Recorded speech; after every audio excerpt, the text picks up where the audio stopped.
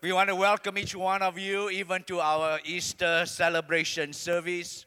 Praise the Lord. We had a fantastic weekend.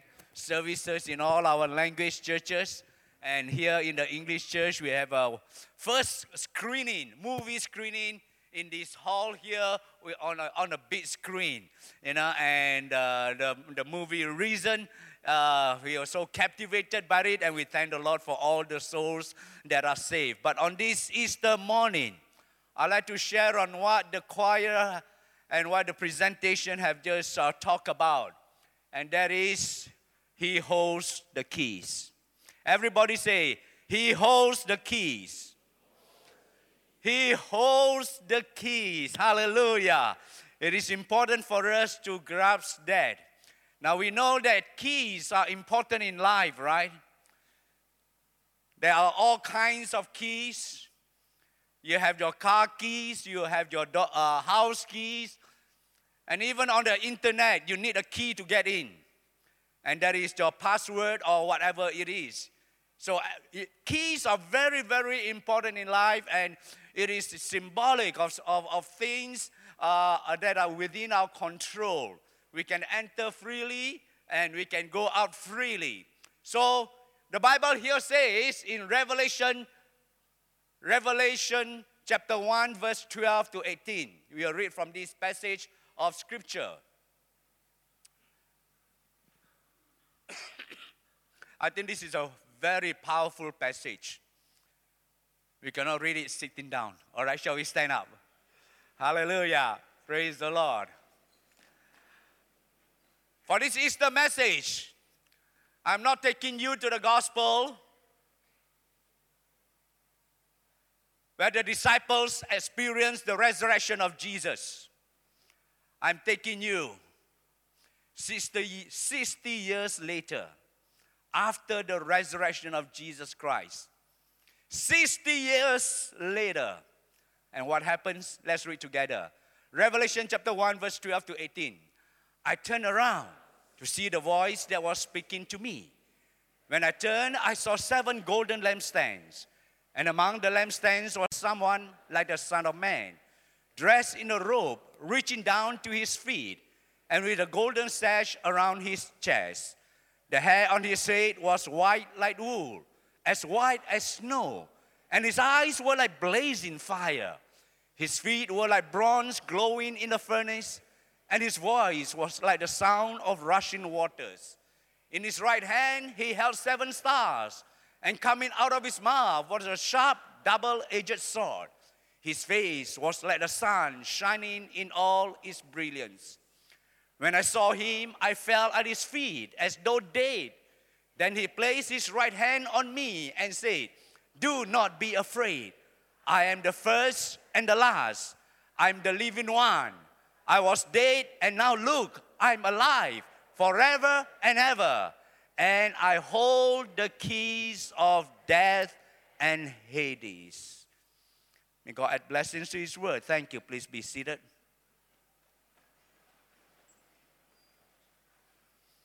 It was the Apostle John who wrote the book of Revelation. And all the disciples have died. John was the last remaining disciple of Jesus Christ. And he was more than 90 years old at this time. And he was exiled to the island of Patmos. The Roman Empire, the Roman government still considered him a threat. And all 90-plus year old man with just one message of the Lord Jesus Christ, and yet still considered a threat to the Roman Empire. And so they sent him and exiled him to the island of Patmos, where most political prisoners were sent to keep him isolated there. And it was there that on the last day, he received messages from the Lord, and he wrote to us. It has been about 60 years after that earth-shattering, life-transforming, most powerful event in history, when Jesus rose from the dead. And now 60 years later, the Apostle John had a different experience altogether. He has seen a lot of things. He had been through a lot in life. But what he saw, what he witnessed on that island of Patmos is something else. And it reinforces the message of the resurrected Savior and Lord. He holds the key. What John saw was the splendor, the glory, and the power of the resurrected and glorified Savior. It is interesting. Perhaps John has not seen Jesus Christ for 60 years. Maybe in between, Jesus could have revealed himself to John. We don't know. We do not know. But there was no record of it. But John have not seen the risen Savior for 60 years. And now suddenly he saw Jesus Christ in a vision. Is he any different from the one who came up from the tomb? Oh yeah, definitely very different. Now this is the resurrected Savior, but more than resurrected, he's now glorified in heaven. And the Bible here gave us a record of what John saw. John saw what nobody has seen before concerning the Lord Jesus Christ. This is the first time anybody has seen Jesus Christ after he ascended unto heaven. We don't know what happened, but John tells us what happened. He holds the keys, hallelujah, and we must see him, the one who holds the key, as who he really is. And who is this? We have just read from verse 12 to verse 17, the description of the Son of Man. He says, I saw somebody like the Son of Man. Like the Son of Man. Now that is the favorite term that Jesus would use for himself. And Jesus used it in the Gospels. It was used 83 times, referring to himself, the Son of Man. Now Jesus is glorified. He is the Son of God. He is fully divine in heaven. And yet in heaven, with angels at his bidding, he is still identified as the Son of Man. You see, Jesus Christ, the Son of God, became man. And that's why he's known as the Son of Man while he was living on this earth. But after he has ascended in heaven, John still identifies him as the Son of Man. In other words, the humanity of Jesus Christ is linked to him forever, even in heaven. Not that he's a human being there, no, but the title, the Son of Man, he is so identified with us, humankind, with humanity, that even up there, he's still known as the Son of Man. That's how much he identified with you and with me, with each and every one of us. And what John saw concerning this Son of Man, of course, is symbolic language, all right? What you have just read is symbolic language. And Revelation is full of symbols. And so,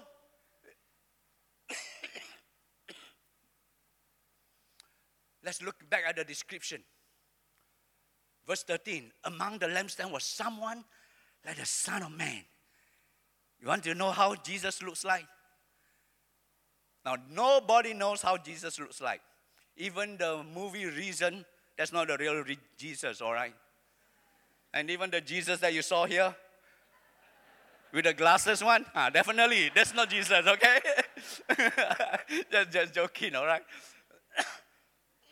And all the paintings, all the pictures that you have seen about Jesus Christ, most likely, That's little resemblance to the real Jesus. All right, we don't know. Nobody have a picture of Jesus Christ. But here, John gave us, in a way, a physical description, but it's only symbolic. All right, it's all in symbols or figurative, not literal. He says, one like a son man dressed in a robe. That's where the Jesus that you saw this morning, maybe got it right there.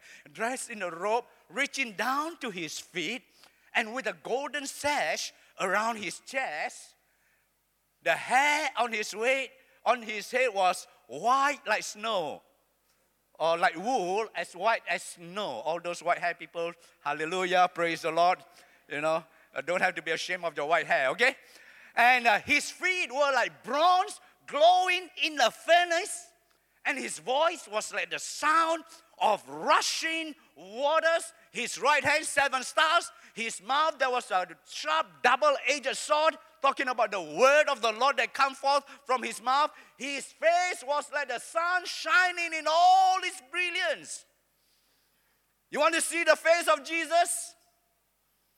You try to go outside and look into the sun and see. You can't see, right? Because it's too bright for the eye. You can't see. His face was like the sun shining in all its brilliance. But all this is just figurative language to show us the splendor and the glory of our resurrected Savior. Hallelujah. Friends, nobody can describe Jesus. There is none like him, the song says. Amen. There is no man who is like him. No man has seen God and yet still live. Remember Moses when he would go into the presence of God, into the tabernacle or into the mountain of God, and when he comes down, you find that his face was shining. And the people couldn't even bear to see the face of Moses. He has to cover his face. Now that is second-hand glory from Moses. And yet people cannot stand the second-hand glory of God. And so you find that God's presence and God's glory is so great that our eyes cannot behold it. No wonder the Bible tells us John fall down as though dead. Now many of us say, I want to see Jesus. I tell you, with our physical eyes, we cannot see Jesus. The glory is too great for us. You really want to see Jesus? Friends, it's only when we are glorified, when we are resurrected, we have the new body, then we can see the glorified Jesus. Otherwise, the splendor and the glory is greater than the sun. Even the sun, the sun, the physical sun itself, we cannot bear its brilliance. How much more the glory of the Son of Man? And so the Bible here says, do not be afraid. I am the first and the last. I am the living one. Hallelujah. Jesus identifies himself. I am the great I am, now revealing himself. And actually this is his name. I am the Alpha and the Omega. In the Greek, in the original language, it is I am the Alpha and the Omega. He is the alphabet, the beginning and the end of the alphabet. The A to Z. And everything else in between. He is the Word. Everything is made up of words. From A to Z. You can make anything out of the alphabets from A to Z, from Alpha to Omega, and Jesus is the beginning and the end. He is the beginning of creation. He is the end of creation if there is one. He is the beginning in your life. He is the beginning in our life and everything else in between. He is the A to the Z. He is the B to the Y. He is the C to the X. He's everything else in between. Hallelujah. Come on, give him a big hand.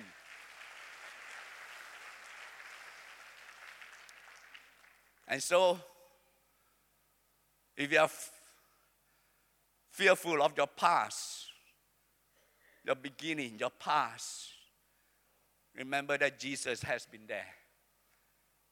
He is there right from the very beginning. If you are fearful of the future, of what it holds, remember Jesus Christ is there. He's at the end of it all. So what is there to be afraid of?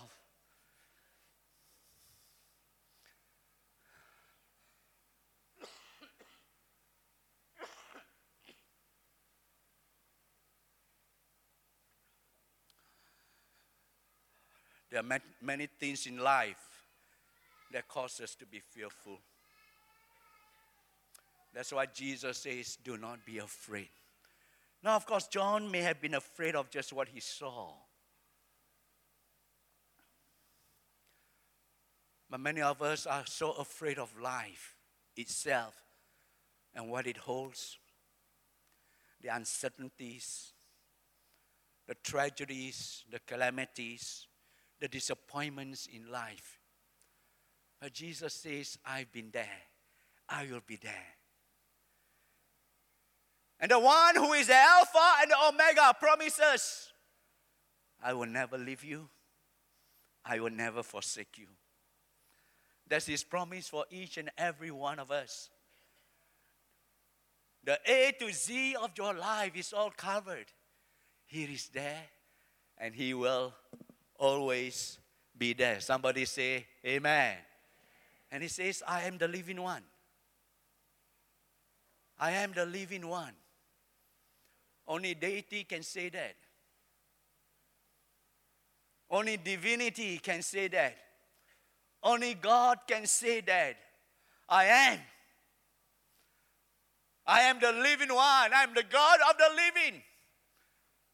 And so Jesus Christ here shows that he is divine himself. To be able to say, I am the living one, he is God.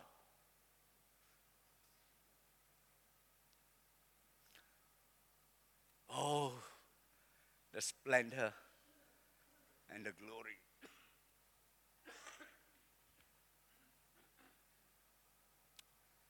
But all this is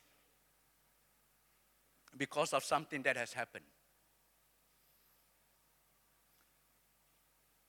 And it is because of the resurrection. It is because of the resurrection that we are able to see the picture of Jesus in heaven so glorified. And the resurrection holds the key to everything.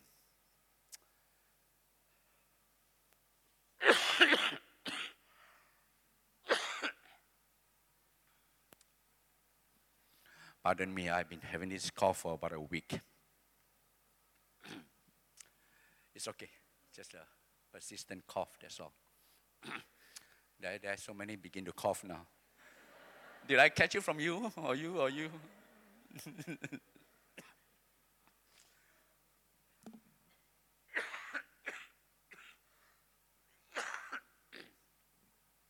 The resurrection, hope. That is a key to everything.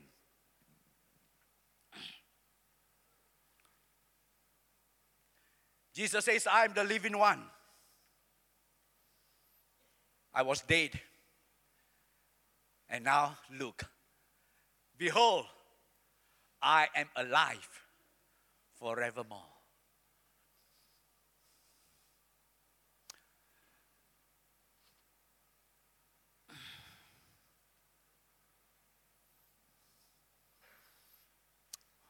What happened to the screen? I just wanted to point something to it. The resurrection as we know it, friends, is not just a historical fact.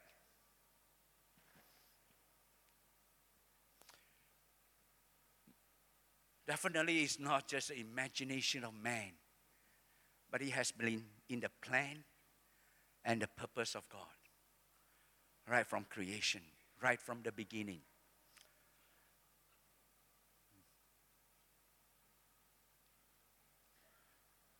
I was dead, and now look, I'm alive forevermore. Jesus speaking in his glorified form. It shows that God has a purpose even for the life of Jesus Christ right from the beginning. Nothing happens by chance. It wasn't an accident. In the English, in some translation, it says, I was dead. But in some other translation, it says, I became dead. And I think that will be a closer translation. I became dead. Just as the Word became flesh. Now Jesus became dead. Now all of us, we have to die one day. We cannot escape that. We cannot even choose the day in which we die. But for Jesus Christ, it's different. He says, no man takes away my life. I lay it down myself. He intentionally laid down his life. How does death comes about? It is the penalty of sin. The wages of sin is death. That's why death happens, because it's the wages of sin, the result of sin. But Jesus Christ, he was sinless. It's not because the wages of sin is death, so therefore he became dead. No. He became dead in the sense that he intentionally laid down his life for us. And that is very powerful. The death of Jesus Christ is not a martyr's death. It's not because Rome was so powerful. It's not because the Sanhedrin planned it. But Jesus laid down his life for us. The death upon the cross, the crucifixion, and all of this. Why? In order that we may be delivered from the power of sin and death once and for all. Hallelujah. Jesus Christ became dead for me, for you. For each and every one of us here, he became dead for your sake. And even as John wrote this, he was frightened. He's the last of the disciples. And Rome was still persecuting the church. And yet in the midst of all the persecution, that's when Christ reveals himself. You don't have to be afraid, John. You don't have to be afraid, church. My resurrection, I became dead and I am alive forever and ever. That conquers all. You don't have to be afraid anymore. Hallelujah. Praise God. And don't miss out the word forever and ever. Jesus is not just alive. He says, I am alive forever and ever. What does forever and ever means? Correct, clever. Forever and ever means forever and ever. That means for all eternity, he will never experience death again. That's what forever and ever means. Hallelujah. Praise the Lord.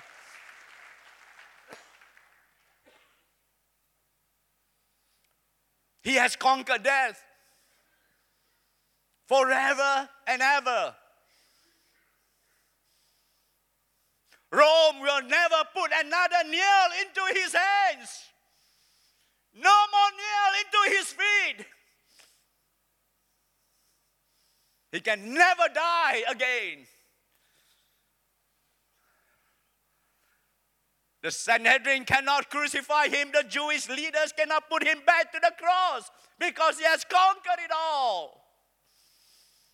Our Jesus is alive forever and ever and ever and ever.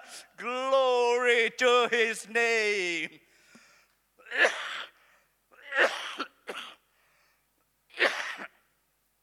And his resurrection, that's why it's so very, very important.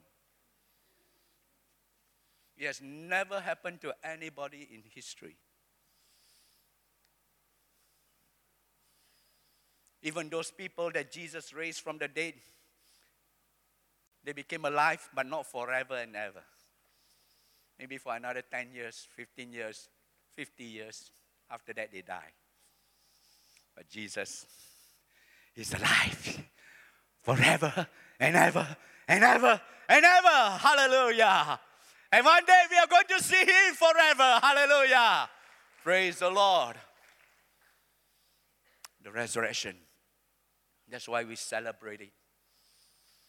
That's why we rejoice in it. But let's go deeper into that powerful text. He says here, and I hold the keys of death and Hades.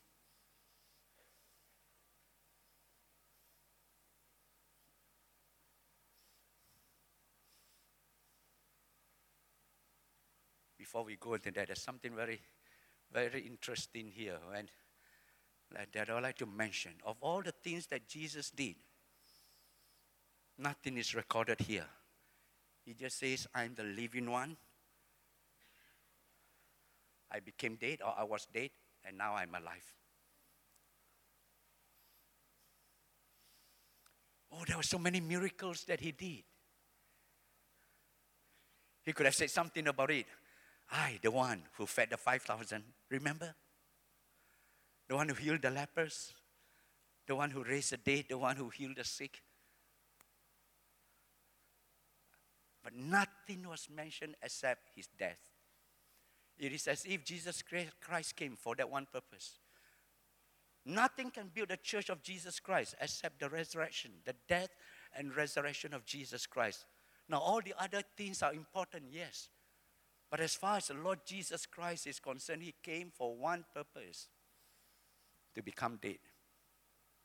That's the only thing recorded. Nothing else recorded of all that he did. 33 years on this earth. And yet all he could say is, I live. Yes, I live among you. I was like one of you, and I became dead. His death is what makes the difference. And I hold the keys of death and Hades. Death and Hades is specified here. Most translations use the word Hades. Some translations use the word, I hold the keys of death and hell, which is not wrong, it's correct. But I think the actual one is more of Hades. What is Hades? Hades is the place of the disembodied spirits. And it can refer to heaven or hell. Heaven, of course, will be paradise. Hell, they would use the word Gehenna. It can refer to both paradise or Gehenna.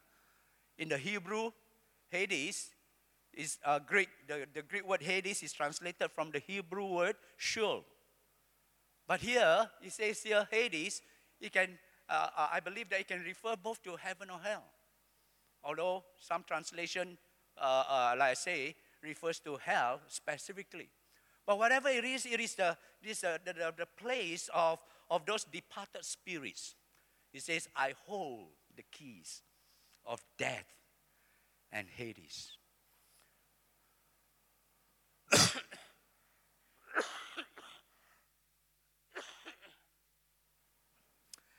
Death has never been in the plan of God. Do you know that? When God created mankind, we were not supposed to die. No. But because of the sin of Adam and Eve, that's where the destruction of the body came in. That's why the Bible says death is the enemy.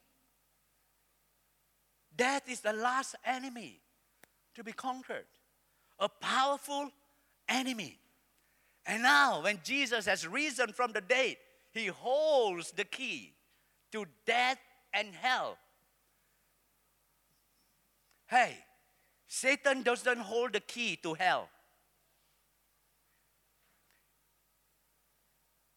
Jesus holds the keys, even to these places of damnation. Death is something that we are so fearful about. We try to avoid it. We try to escape it. There has never been one place, one city, one village that I have ever visited. There has never been one home, one community, one house where I have visited, where death has not visited before. Death has visited every place on earth.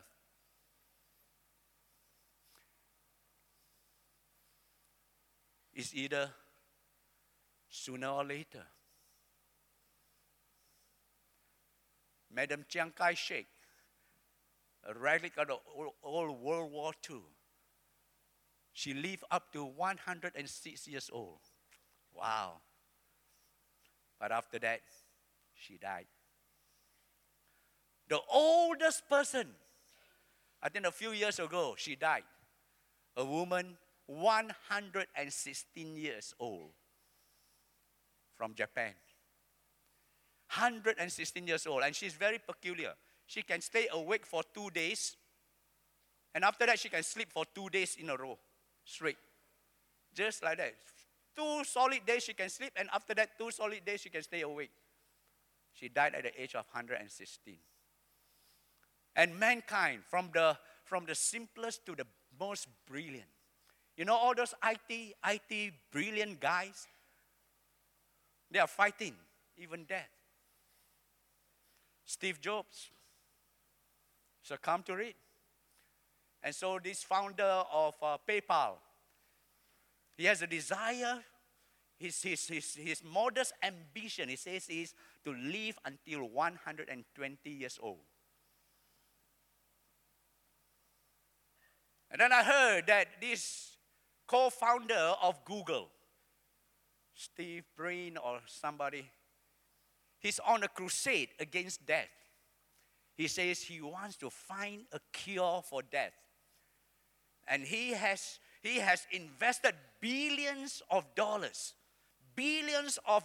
into pharmaceutical companies to discover a drug that will at least extend life for as long as possible. Friends, death still strikes all of us until Jesus Christ comes into the picture and he says, I hold the keys to death. Keys talk about power and authority. When you go to the car dealership, you pay the money, deposit, whatever it is, bank loan, and all the papers are signed and everything, and finally, you get the keys. What do those keys represent? You are now the owner. Car is yours. You can drive it out. Car is yours. You have ownership. You have possession. That's what keys mean. You buy a new house. Oh, in Malaysia, you have to wait for so long, maybe 6 months, some even longer. You know, but after all the paperwork is done and everything, finally you get what they call vacant possession. Wow, you've been waiting for it. Finally, you get the keys. Keys show control. You have control already. Brothers and sisters, when Jesus says, I hold the keys, He's in control of all things, of death even, and even of hell. Jairus' daughter was sick. Jesus was delayed in going to minister to her because of healing of the woman that had an issue of blood. But he went there anyway. And when he reached her home, he commanded her, arise. He used that key to open the gates of death and let the girl out. And the girl woke up. The widow of Nain had a son who was already in the coffin. And Jesus was traveling down the road, met that coffin head on. And he used that key to unlock the gate of death and commanded the man to get up. Jesus once again used that key of death. And he went to the tomb of Lazarus and shouted, Lazarus, come forth. He has authority to use that key. And Lazarus came out. Keys are used to either lock or unlock. In this case, Jesus unlocked all of them and they became alive. Brothers and sisters, this is a confidence that we have. This is a trust and confidence that we have. That our Lord Jesus Christ holds the key to death and to Hades. So therefore, my life is in His hands. Nobody can die prematurely. No child of God can die prematurely or too late. You know, the timing of it all. He holds the keys. When it's not time for me to die, hey, the devil cannot touch me. The government cannot make me disappear. Oops.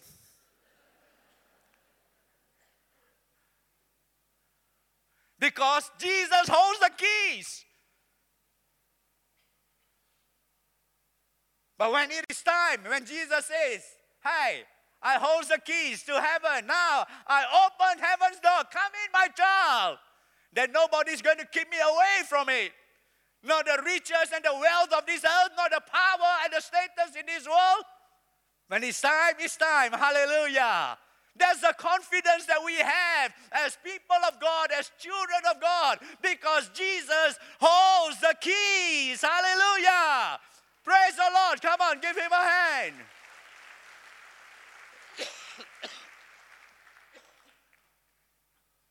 Some of us have lost our loved ones. Sometimes it seems so untimely, so sudden. And we wonder why. We don't have all the answer. Except this assurance, God, you hold the keys. Hallelujah. And just to trust in the Lord. Power and authority.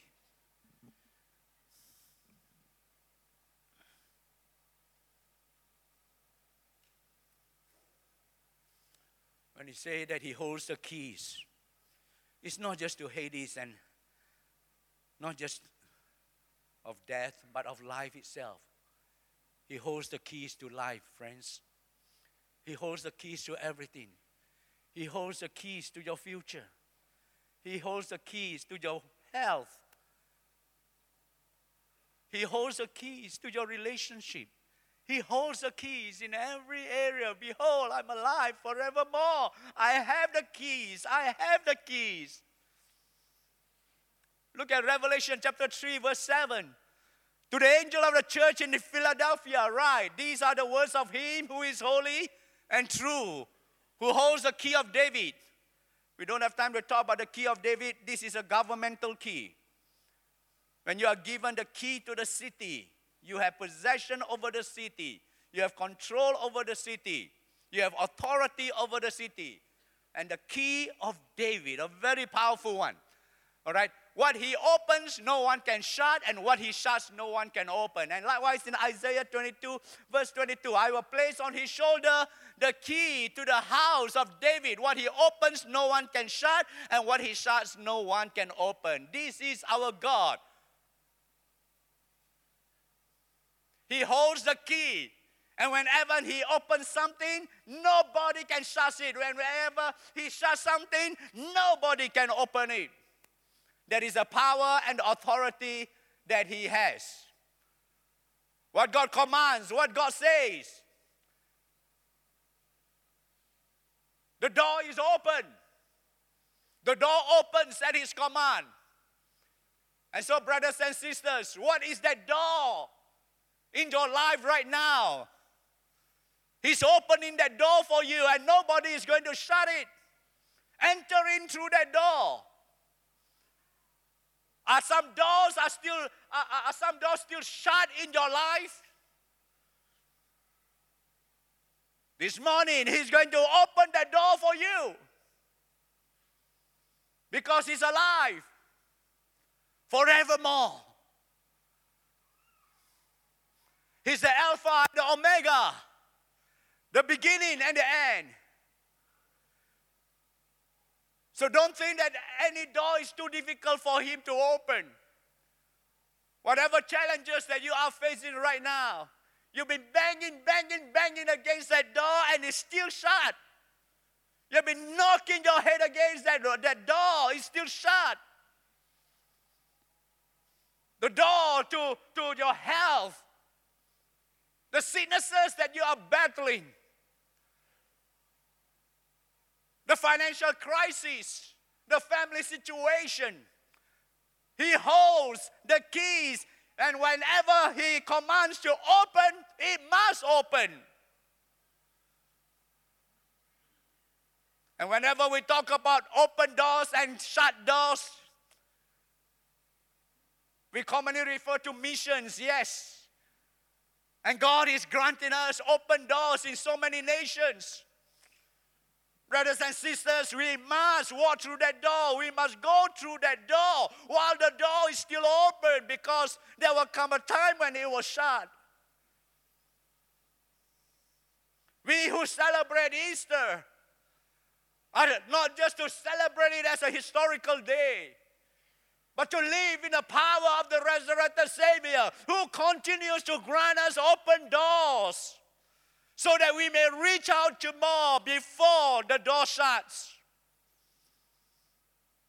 To reach out to lost souls, to the nations. To walk through that door and bring healing to lives. To know that my life, your life has a purpose. He is the Alpha and the Omega and everything else in between. Everything else in between in our lives. He has a purpose for us. Are there doors that you have been praying and say, God, please open this door for me? The one who holds the keys is with us right now. Believe God for a miracle, even this Easter. The Alpha, the Omega, the living one, the one who became dead, the one who is alive forever and ever, the one who holds the keys to your health, to your wealth, to your well-being, to your future. Hallelujah. He holds the keys. Let's worship him. Let's adore him. John the Apostle, the Bible says, when he saw and heard all these things, he fell down as one who is dead until he heard the voice that tells him, do not be afraid. Let's not be fearful, but let's come before him in worship and know that the resurrection of Jesus Christ was not just for the disciples and for the early church, but 2,000 years later or 60 years later, it has greater implications for John. 2,000 years later for us. Friends, he holds the keys. Shall we pray?